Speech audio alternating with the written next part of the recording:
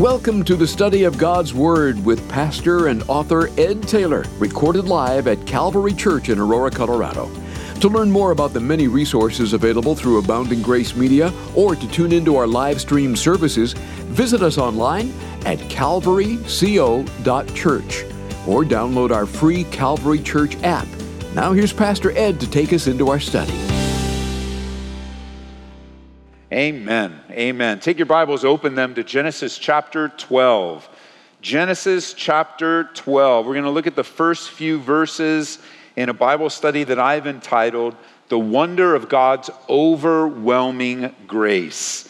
And so here we are, we're opening up the Bible, or you're flipping to it on your phone or your iPad or your tablet, and we open and read it so much that it's easy to forget that the Bible is filled with the wonderful promises of God. This is God's promise book to you and every generation that is chosen to turn away from this world and follow Him by faith with their lives. The Bible is filled with wonderful and glorious promises. He offers so much to those who look to Him. That could just be the turning point for you right now in your situation, is to turn to God. Why you've gathered here, why you're watching online or flipping through the radio, you are here to turn to God and be reminded of all that He offers you. And in our study today, God makes a remarkable and powerful promise to a man by the name of Abram. And really all of the beginning of Genesis is leading us right here to chapter 12. I know that many of you enjoy the first 11 verses because you're more scientific and you love that part of the creation and the marvels of God. But I need to remind you that the first 11 chapters were intended to get us to chapter 12. Because the whole Bible, as fascinating as it is with science and with the creation account, and it's fascinating on all the foundational doctrines, very important. We studied them verse by verse. I'm not in any way minimizing their importance. However, remember the Bible is about Messiah. It's getting us to the Savior. It's pointing us to Jesus Christ and the promise that's going to come through Abram. God is revealing Himself to one man who heard that promise and believed it and lived his life based upon it. And I dare say that the world has literally never been the same since this man, Abram. Remember back in chapter 11 and verse 26, it says that Terah lived 70 years and he begot Abram, Nahor, and Haran. As we look ahead, I want you to keep this in mind. We're going to spend a couple of studies in Genesis 12. I wanted to tackle the whole chapter, but as I was putting it together, I thought we should pause a little bit just to spend some time in this chapter. I want you to remember that Abram was not a perfect man. As greatly as he was used, he was not a perfect man. His faith in God was not perfect either. He had his struggles, his stumbles, his failures. You could even say he had some amazingly huge failures in his life. Yet in God's great love, He reaches down to Abram and blesses him and extends a beautiful promise, or we'll learn the word covenant. He makes a covenant with Abram to a very normal, everyday man who would later become, as we know him today, the father of faith. And it's so vital that you grasp this, church, that you grasp this chapter, that you grasp this individually. It's not merely the story or the true story of a man, but of all men and women. This is our story. This is our story because there's a pattern that we see here of how God speaks and uses men and women today by faith. How God will call you out of your current situation, speak to you in a difficult situation, get your attention in some way. I dare say there are those listening to me right now that have a similar story of God getting your attention. And through a circumstance, through a series of behaviors, through a moment in time, it wasn't a burning bush, it wasn't a voice from heaven, but nonetheless, God got your attention. And if you chose to respond a different way, you'd have a different story. But you didn't. You chose to respond toward God, not away from Him. And that is the story of Abram, that he chose to respond to God. And you know, what I love about the Bible as we start to study this man's life is that it's not written like a textbook in cold, dry language and words that are hard to understand and terminology you have to figure out.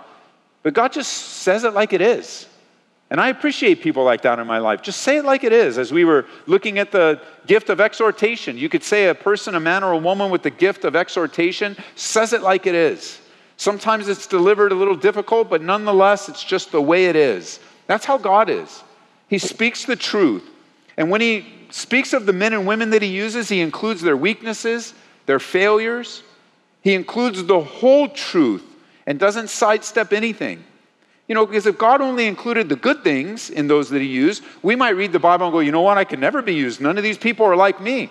These guys are all perfect and I'm all jacked up and I don't think God could ever use me. But you notice in the Bible, everyone that God used was jacked up. Everyone. We have all sinned and fallen short of the glory of God. There isn't an innocent one among us. Sure, there are some differences perhaps in the consequences or the level of sin or what we got into or whatever. But the reality is that God tells us the truth because the truth speaks to us. The Bible does say, that God is looking for people to use. The Bible tells us in Jeremiah, he says in chapter 5, run to and fro through the streets of Jerusalem, see now and know, and seek in her open places if you can find a man. If there's anyone who executes judgment, who seeks the truth, and I'll pardon her. So you come to God and he accepts you in Christ and begins to change you from the inside out. The Bible says in Proverbs 24, verse 16, for a righteous man may fall 7 times and rise again, but the wicked shall fall by their calamity. Jot that down. Some of you need to remember this and memorize it. Proverbs 24, 16. I quote it all the time. That's the address. Though a man fall 7 times, he'll rise again by the grace of God. And it doesn't matter how many steps you've taken away from him. It doesn't matter how many things that people identify your sin and your failure. If you repent, God will receive you and begin the work of restoration immediately. Immediately. I love that. Now, by way of review, before we jump in, I want to remind you as we enter a new section that Genesis is broken up into 2 sections, 4 events and 4 people. You remember the 4 events we've already looked at. So we've studied the 4 events. Chapters 1 and 2 is the event of creation. Chapters 3 through 5 tell us about the fall of man. Chapters 6 through 9, the flood. And then chapters 10 through 11 are the nations. Now we start the section of Genesis which take up most of the chapters of the 4 people. From chapters 12 through 25, we're going to learn about Abraham. 25 through 26, Isaac. 27 through 36, Jacob. And then finally, 37 through 50, the life of Joseph. And so for the next 13 chapters or so, we're going to be studying the life of Abraham. Notice with me verse 1, chapter 12. Now the Lord had said to Abram, get out of your country, from your kindred, from your father's house, to a land that I will show you. Now remember, the backdrop of chapter 12 is the Tower of Babel. So from the Tower of Babel here to chapter 12, a lot of time has passed. 7 different dynasties of Egypt, Old Kingdom, had already come and gone by the time Abram was born. Abram in his pagan, idolatrous culture, the son of a pagan priest. Okay, understand that. Abram in a pagan, idolatrous culture, the son of a pagan priest, hears the word of the Lord. To me, that's just like, are you serious? God can speak in any situation, in any difficult, any rebellious heart, that he can reach anyone. The answer to that is yes. And that's where we have this man is being spoken to by God. It says, the Lord said to Abram. In the middle of this horrible culture, in the center of a godless society, God spoke to him and reached out to him. And to me, it's just the wonder of God's overwhelming grace. How many times that story is told over and over and over again. You know, when you see the difficulties all around us, it's easy to think that it's just a hopeless situation. You've looked at A, B, C, and D, and you've added it all up, and it's hopeless. Never going to change. And so what happens? You start to jump in with your assessments. You come to the wrong conclusion. Listen, when you come to the wrong conclusion, that wrong conclusion will lead you to wrong responses. So you're like, well, look, nothing's going to happen. I don't know how God could reach anybody in this godless culture. And so with that, you begin to say, well, we better do this, and I want to change this. But the reality is God is at work everywhere. His grace reaches into the midst of idolatry and paganism. Regardless of the culture and the surroundings, the voice of God is going forth. You just tune your ears and respond to him. The call comes to, regardless of the circumstances, despite the surroundings, apart from the depravity of the culture. I think of the heritage of our own church family, Calvary Chapel. The very beginnings of this group of church, and it wasn't the only church being used during that time. There were quite a few churches that were just filled with the rejects of society. Back then, it was the hippies. It was the hippies getting all high on LSD and getting caught up in the culture and protesting and everything was just out of control back then. And God said, it doesn't matter to me what's happening in the world. It doesn't matter to me what's happening in the politics. It doesn't matter how high they are on LSD, how messed up they are in their minds, how many brain cells have been lost. God says, I can even restore brain cells in people's lives if they will turn to me. And he poured out his Spirit in a powerful way. And people like me, now I wasn't a hippie, I wasn't alive back then, but let me tell you a little secret. You ready? Don't tell anybody I said this. But if I was alive back then, I would have been a hippie, I'm sure of it. Just checking out and being high and partying all the time, that was my life. Different generation. And here I am, walking into a church like this. One of the foundational cores of this church, it's not on the website, it's not in our doctrinal statement, it's not in our axioms, it's in my heart, okay? It's not on the website, it's not in the packets, it's in my heart. One of the foundational parts of this church is in my heart, and it's this. I want to be a part of a church where a guy like me can walk in as messed up as he is and get saved. That's my heart. Doesn't need to be up on the website. If this church ever becomes a place where a guy like me can't walk in, can't be among us, can't receive the gospel through us, that we start looking at the world differently and write people off like me, I don't want to be a part of it. I can assure you, if the church ever becomes that, I'm finding another church. Because that's not the church of Christ. The church of Christ is reaching, I think it was D.L. Moody perhaps, I forget who said this, but he says that God reaches even to the guttermost. When you start letting the world, think, oh, this paganism, and I can't believe it, and what are they doing, and what's happening here, and look what they're doing, and I can't believe what's happening to our country, and we need our country back. Listen, you need to have a heart for people. It's people. Jesus Christ, he died for the souls of men and women and boys and girls. It was just a few hours ago we saw this room filled with families. And I'm always, it's a beautiful thing in my own heart where I always wonder about the stories in this room. I don't get to hear them all. I get to hear some, but I don't get to hear them all anymore. And I wonder, I remember putting our own son Eddie into a Christian school. That was like never in a million years could you have ever thought that was something that we did. We put our son, Marie and I, put our son in a Christian school, and we were rank unbelievers. But they had cheap childcare and got Jesus at the same time. I thought, man, well, that's a deal. 2 for 1. I'm always in for a good deal. And that started a pathway of relationships and connections. And although I didn't get saved at that church, it ended up leading us to another church and softening our heart along the way. You have a story. And so did Abram. Abram, didn't control where the family he was born into or the land that he came to or what happened when he was young and crossing this border. And he didn't control any of that. And God still loved him. And who are we to write people off? Who are we to get all bent out of shape because something here and something there? It's all grace. It's a grace for you and it's grace for them. It's a grace for me and it's a grace for her. It's all grace. None of us deserve anything. Nothing.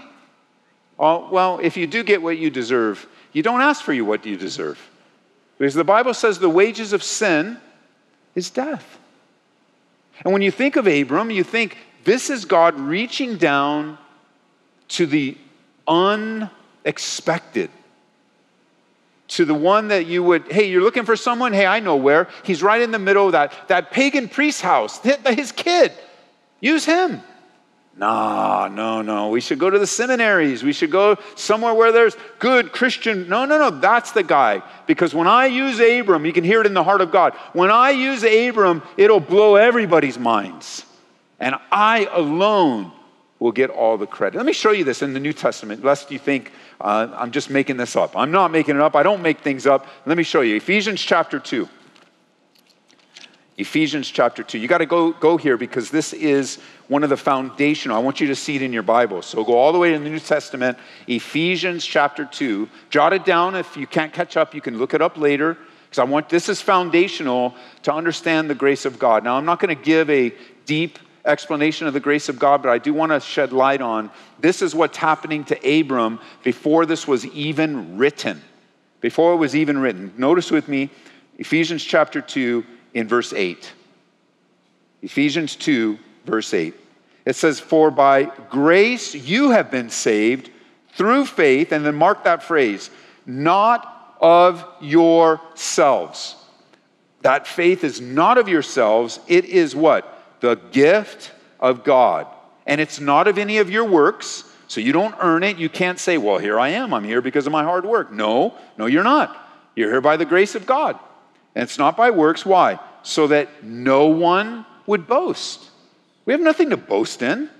And it says, as I mentioned, we are his workmanship, his poema, created in Christ Jesus for good works, which God prepared beforehand that we should walk in them. Like the reality is that the grace of God creates an environment where we are all equal and none of us can boast. There's nothing that we have to offer.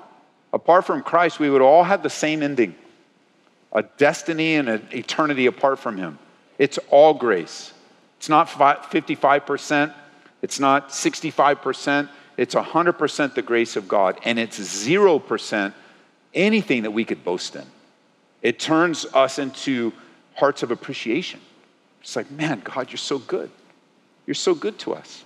So coming back to Genesis 12 now, speaking to Abram, idolatry, difficulty, he says, I'm going to make you a great nation, verse 2. I'm going to bless you. I will make you a great nation. I will bless you, make your name great. You shall be a blessing. I will bless those who bless you, and I will curse him who curses you. And in you, mark this word, all the families of the earth shall be blessed. 5 times there is movement of God's part toward Abram of what he will do. 5 I wills. I will make you a great nation. I will bless you. It's not mentioned there, but it's implied. I'll make your name great. You will be a blessing, and I will bless those who bless you. I will curse him who curses you, and all the families of the earth will be blessed. God is speaking with Abraham and promising him something great, but he places all the emphasis upon himself. On the one hand, you're going to act Abram, but on the other hand, God says, I'm going to do it for you.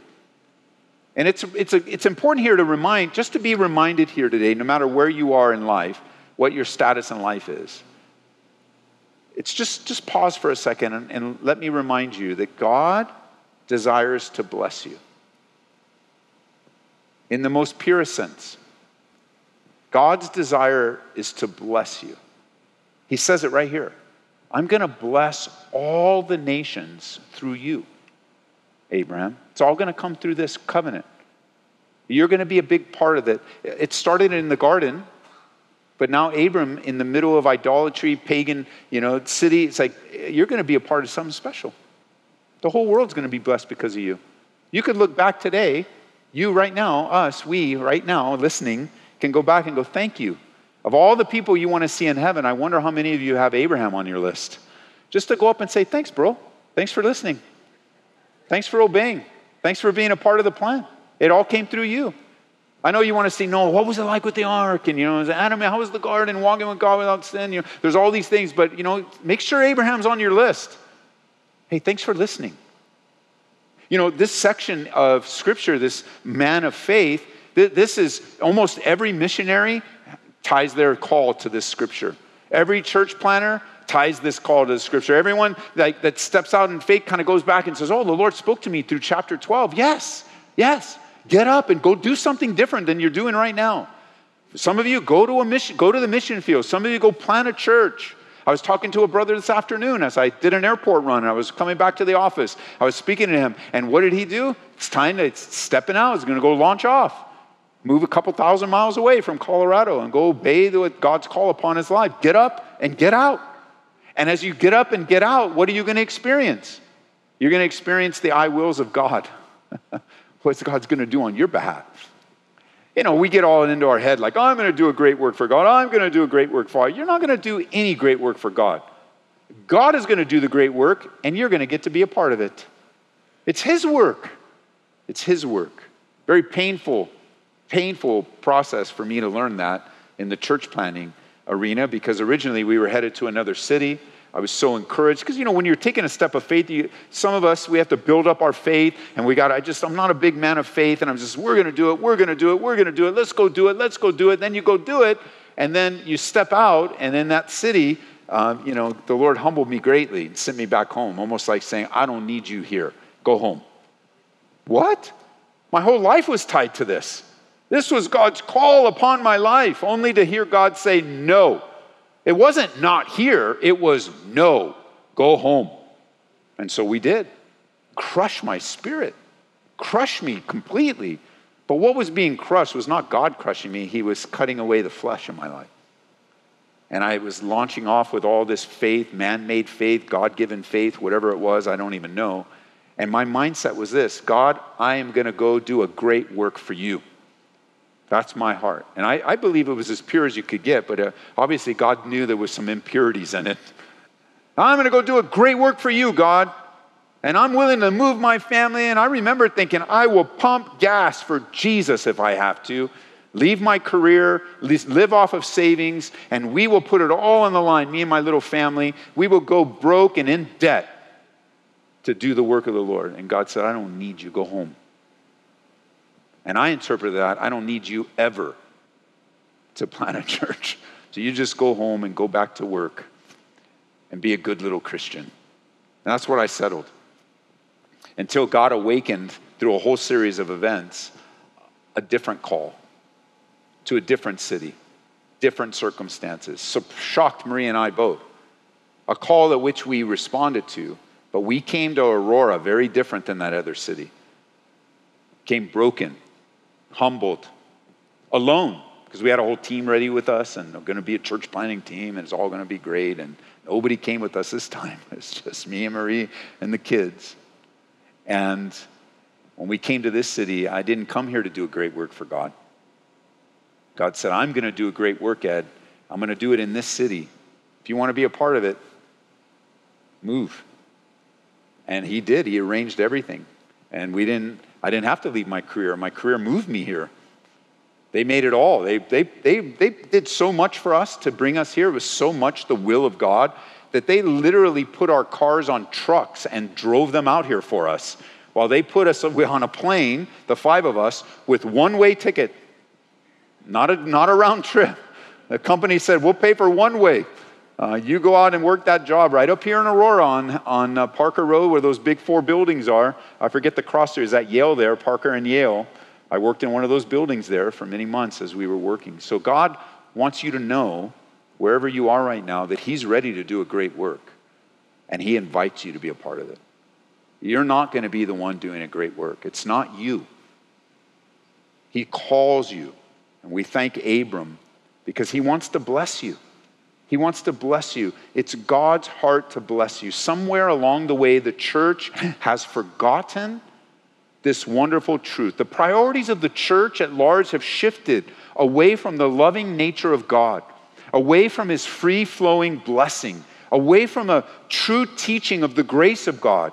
It seems like more and more pastors and churches today and more Christians are taught today all about what you need to do for God, what your obligations are, and how unhappy God is with you because you're not doing enough. That is not the word of the Lord.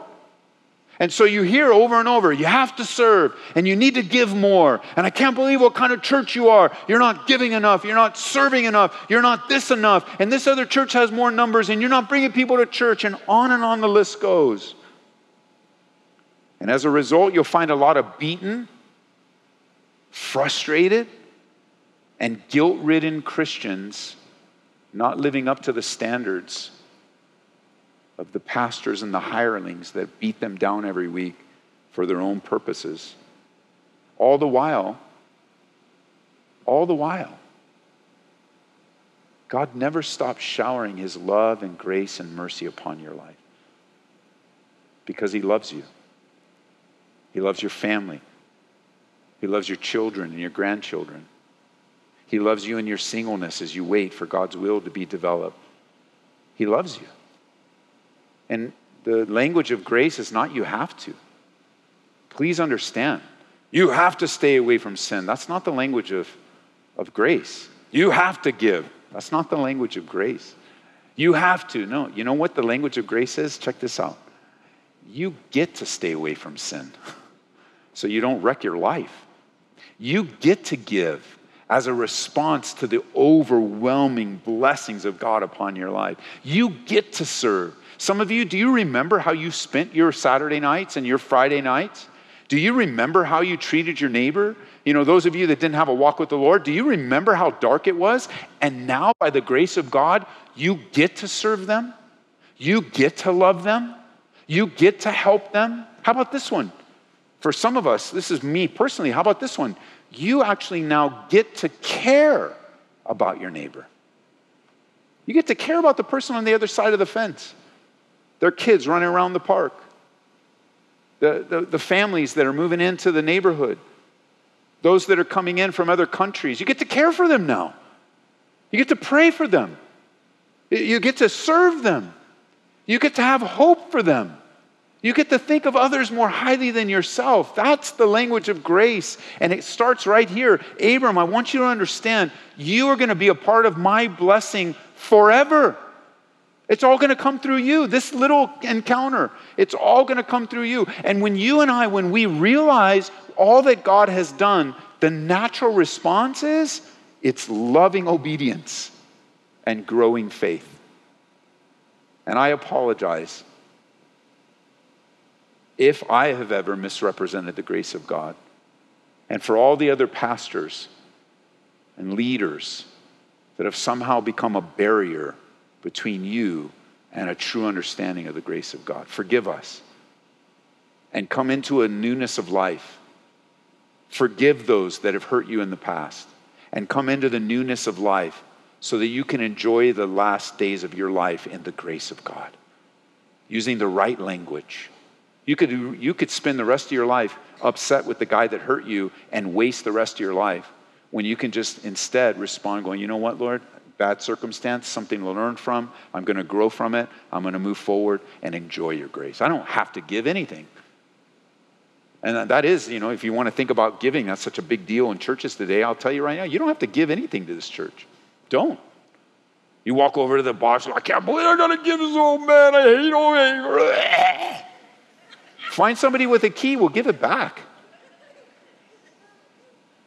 We'll find a guy with the key to those boxes, give it back. The Bible says don't give grudgingly. You want your money, keep it. Spend it however you want. But just understand, I can't teach you something other than what God has said. And so he says not to give grudgingly, but he says you're to give all that you are as a living sacrifice. Some of you, I had a brother call on the radio today, they're struggling in one area of their life, but he's also struggling in another area of his life. He's got some big struggles in his life, but he's also, I don't want to go to church anymore. I'm like, dude, go to church. That's a gimme.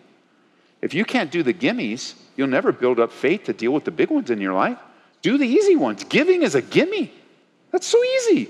Write the check, go to the online and ding, just hit send. I mean, you can do it automatic. It'll just boom, just like the government. Take it right out as unto the Lord. It's a gimme. And so when you don't follow through with the gimmies in response to the grace of God, maybe you don't fully understand how much God loves you and has taken care of you your entire life. Your entire life. And maybe you don't know yet that it's not about money. It's about your heart, my heart. We'll be learning that here soon because we're going to be looking at the gift of giving this weekend. And we'll see what a beautiful thing it is to give of ourselves unto the Lord. We give first ourselves to the Lord, and then we realize everything belongs to him. That's what Abraham's being asked here. He's not being asked to give a tithe. He's not being asked to, he's saying, okay, this is a big one. He starts big. Hey, I want you to get up and leave. Everything you know, get up and go, because I've got something I'm going to do for your life, through your life, Abram. I want you to get up and go. I'm going to bless. I'm going to bless. I'm going to bless. God hasn't changed. As a matter of fact, in the new covenant, you have to respond in the new covenant. How much more does God love you in Christ? How much more? It's so much more. You're experiencing so much more than even Abram got to experience. You get to experience and know so much more than even Abram did. Now, this protection, let me just, a quick note here. In verse 3, he says, I will bless you, those who bless you, and curse those who curse you. And in you all the families of the earth shall be blessed. And this Abrahamic covenant, this promise, this protection that's given to Abraham is also that the nation that would come from him, Israel. Every nation that has tried to come against Israel has failed. Babylon, Rome, Egypt, Germany, etc. And I believe we as a country, I believe we as a church have been blessed because of our support of Israel. Because of this promise right here, I'm going to bless those who bless you. And we have a heart to bless Israel and to support Israel and to pray for them and to support them in many ways. But understand this, and this is my clarification for you. When we say we support Israel, we are not saying that Israel as a government is flawless. We are not saying that we agree with every decision that people in leadership in Israel have made or are going to make. As a matter of fact, most in Israel today are secular and have rejected Messiah. So it's not a blanket approval of even those things that are sinful and anti-God. That doesn't make any sense. So don't let people throw that in the media and things, well, you're support of Israel. Do you support this? Of course not. But we love Israel. Why? Right here. Anyone ever asked you, take them to Genesis 12. I'll tell you right here. The Bible says if I bless and care for Israel, I'll be blessed. That's a gimme. I'm taking it. We love, because of Israel, because of Abraham, we're blessed. So I just want to make that clear because sometimes you get bombarded. Maybe you're talking about it at work and so I can't believe it. Do you agree with it? No, we don't agree with sinful things. We'd say the same for our government. We love our country. We support our country. Everyone that's given their lives serving the military. Yes. Does that mean we agree with every decision? Absolutely not. We all have blood on our hands. There's not an innocent one among us. And where do we hide? We hide in the grace of God, his forgiveness, his goodness. So Abram responds. Notice in verse 4. So Abram departed. Let me just ask you to mark this. So Abram departed as the Lord had spoken to him. You want that to be your life. God tells you to do something, you want to do it. There's no time that passes. This is the response that he gives. He left. And it says, Abram was 75 years old when he departed from Haran, and he took his wife, Sarai, and Lot, his brother's son, and all their possessions that they had gathered, and the people whom they had acquired in Haran.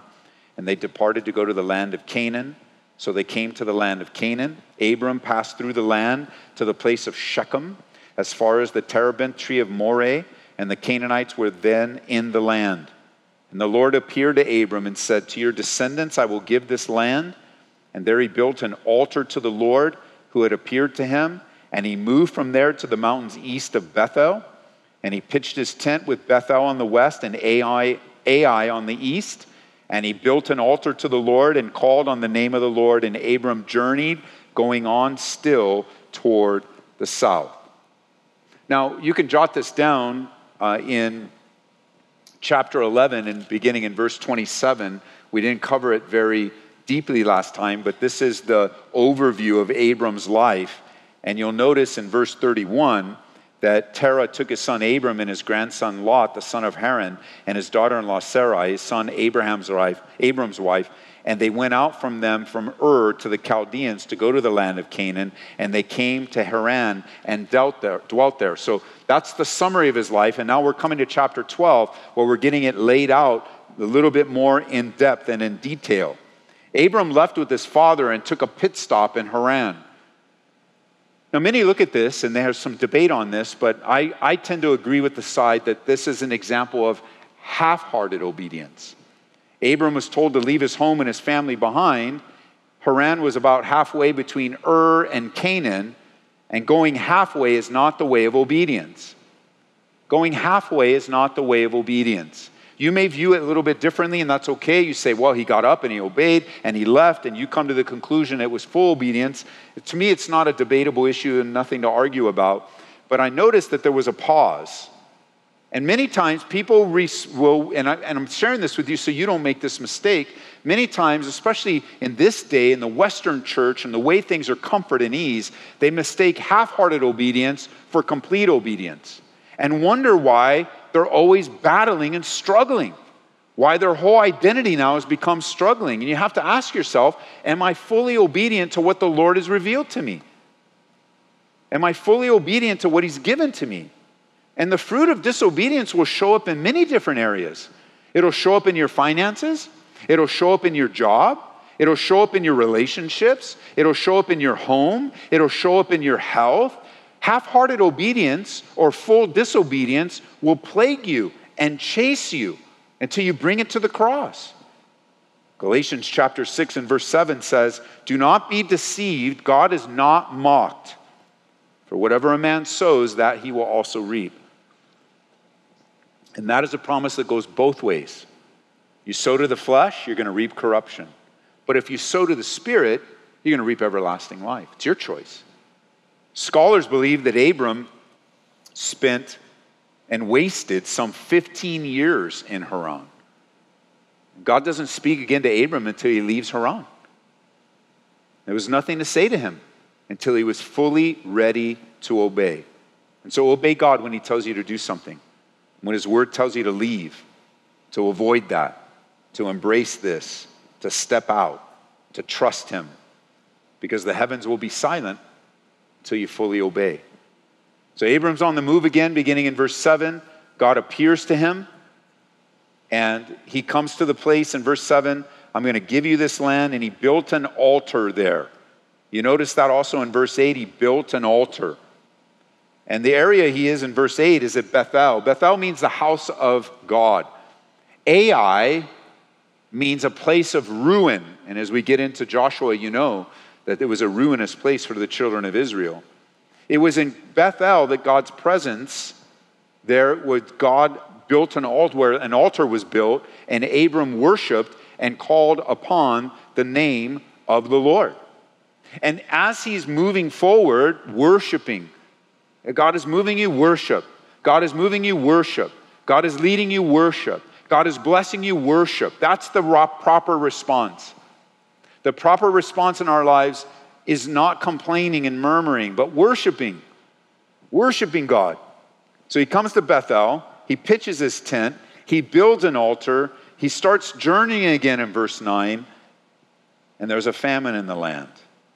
And Abram went down to Egypt to sojourn there, for the famine was severe in the land. Abram took this massive step of faith, left everything, half-hearted obedience, but nonetheless. And the first big test, he looks to Egypt for help. You Bible students know that Egypt is often a type and a picture of the world. Many times Egypt is used as a picture of our own flesh and our own devices and resources. And the famine scared him. Have you noticed in the news recently that they're speaking about food shortages? You see that in the markets. The shelves are very different. They talked about grain shortages because of what's happening in Ukraine. And I dare say this is a word for someone. You are scared. You're scared. And the temptation will be, when you're scared, to not trust in the Lord. That's the temptation. Oh, I can't believe it. I can't believe it. We're so used to getting 2 loaves of bread, aren't we? We're so used to buying 12 cans of tomato sauce. We're so used to things that most of the world doesn't have access to. And it's conditioned us to trust in the arm of man. I don't know, you're just going to have to sort it out. I know there are times when I do and times when I don't. You just have to sort it out for yourself. I don't know where you are in that. But now when times get tough, just know that there is a temptation before sin. There is always the temptation before sin. And it's the place of temptation where you can avoid sin. Right there, it's the place of temptation. So you're walking through and you go, oh, the empty shelves. Oh, I hear the news. It's very much in the last days. It talks about famines coming into the land. Yes, it could very well be. In our generation, we're going to face very, very difficult, hard times. And some of you we saw it during COVID. They're hoarding, of all things, toilet paper. That was the big deal. It was a manipulative work of our culture to get your basement filled with toilet paper. What, are you going to write a diary on them, or what are you going to do with it? But here's the thing, what God's prepping the church for. In response to difficulties in the world, you may find it necessary to take some food and store it away for a difficult day. That's nothing wrong with that. Being prepared for the future, being prepared. Joseph did that in the 7 years of famine. Nothing wrong with that. It's very biblical. But understand this, there is the temptation to trust in the arm and the hand of God. Like you have that news story, it scares you, and you're waiting for the news story that's going to encourage you. Oh, there's more grain. Yes, there's more grain. No. The faithfulness of God. It's His faithfulness. And if you do, and I think it'd be great if you choose this, if you do look forward to stocking and preparing for the future, just understand this. It is not only for you. So make sure that you remember the world in which you live. And what do we teach you here? What have we taught you over the years? We think about the food bank here. What do we say? When you're going shopping, get something for you, and you've already been building that habit.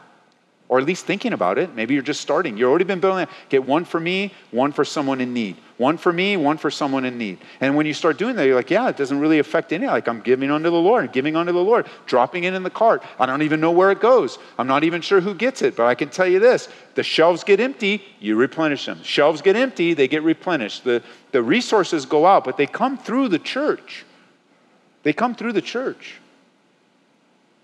And God is using you. And if He's going to continue to use us in the last days, then listen, understand the temptation like Abram, and we're going to have to close here because we're out of time, but the temptation to Abram here is he got scared and he went down to Egypt. And nothing good is going to happen going down to Egypt. You can read ahead, chapter 12. We'll pick up here next time. So, Father, we know that temptations come our way and difficulties are all around us. And the temptation to go to Egypt, to think of only ourselves, is always among us. We're just similar to Abram. And we're hearing your call and wanting to live our life in difficult times.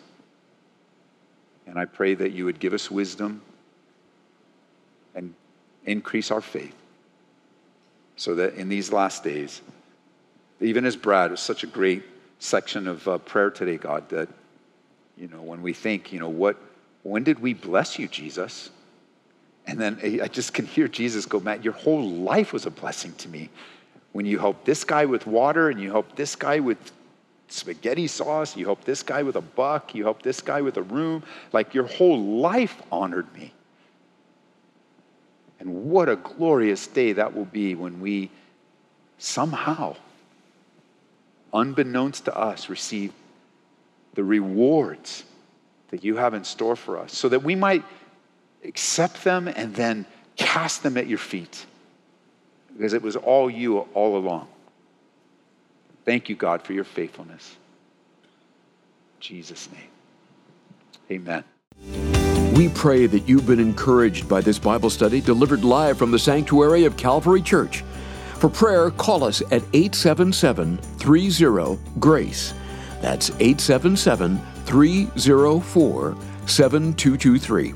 To listen to this message in its entirety or to join us for our live stream services, visit us online at calvaryco.church or download our free Calvary Church app. Be blessed as you worship Jesus this week.